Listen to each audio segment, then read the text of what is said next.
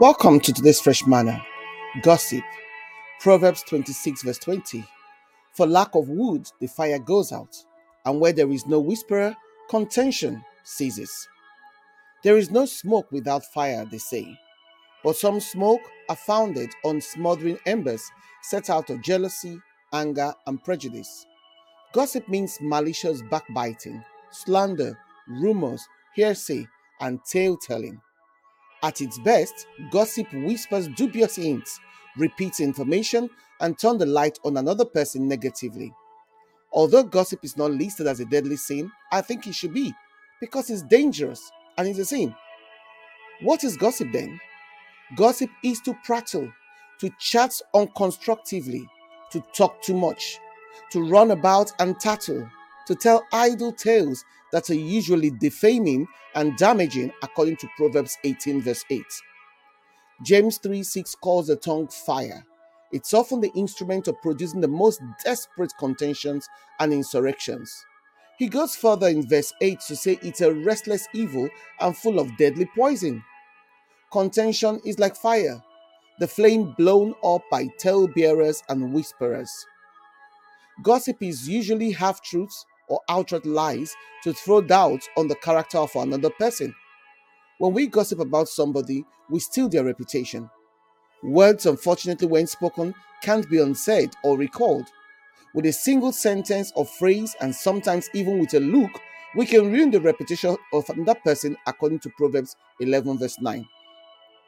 Gossip is lucrative and legal. Newspapers, magazines, and news run stories that are unfounded, untruthful, sometimes downright cruel, damaging, and destructive. But according to Leviticus 19 verse 16, God specifically forbids gossip. Gossipers make poor friends. Stay away from them.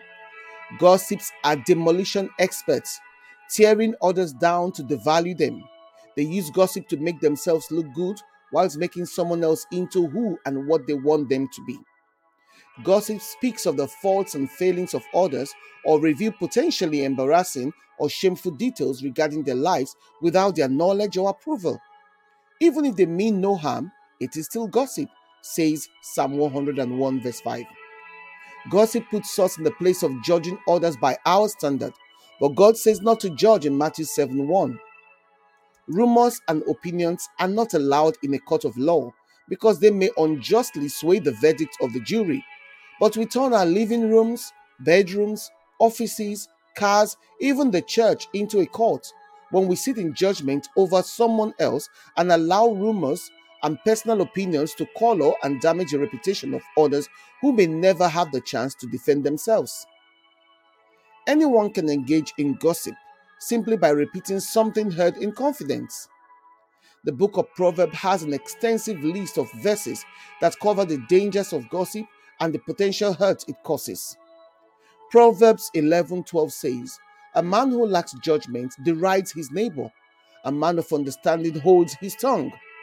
A gossip betrays a confidence, but a trustworthy man keeps a secret.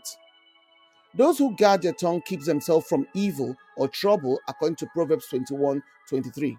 So guard your tongue and refrain from gossip. If we surrender our natural desires to the Lord, He will help us remain righteous. Before we open our mouth next time to say something nasty, something mean, or untrue about another person, pause and ask yourself if you would like to be in that person's shoes. As believers, we are meant to be peacemakers, not dividers of friends, according to Proverbs 16:28, which is what happens when we gossip. And even if you think you don't gossip at all, ask yourself why the gossiper feels comfortable and confident to gossip others to you. Because they have already heard you previously gossiping, or that you never shut them up when they come bearing gossip tales. Gossip is sweet but destructive. Please keep your mouth shut unless it is necessary and appropriate to speak. Gossip are not what God wants us to do. It's not what God wants us to do. Encourage, not gossip. Prayer: Lord, help me to refrain from pulling people down with my words and to mind how I speak of others, but to always let my words be seasoned with salt in Jesus' name. Amen. Message from our sponsor, Compassion Care. This is a Bible-based counseling and therapy for women, families, children, and teens. For those hurting and needing confidential and compassionate ears, virtuous shoulders to lean on, and gentle hands for guidance.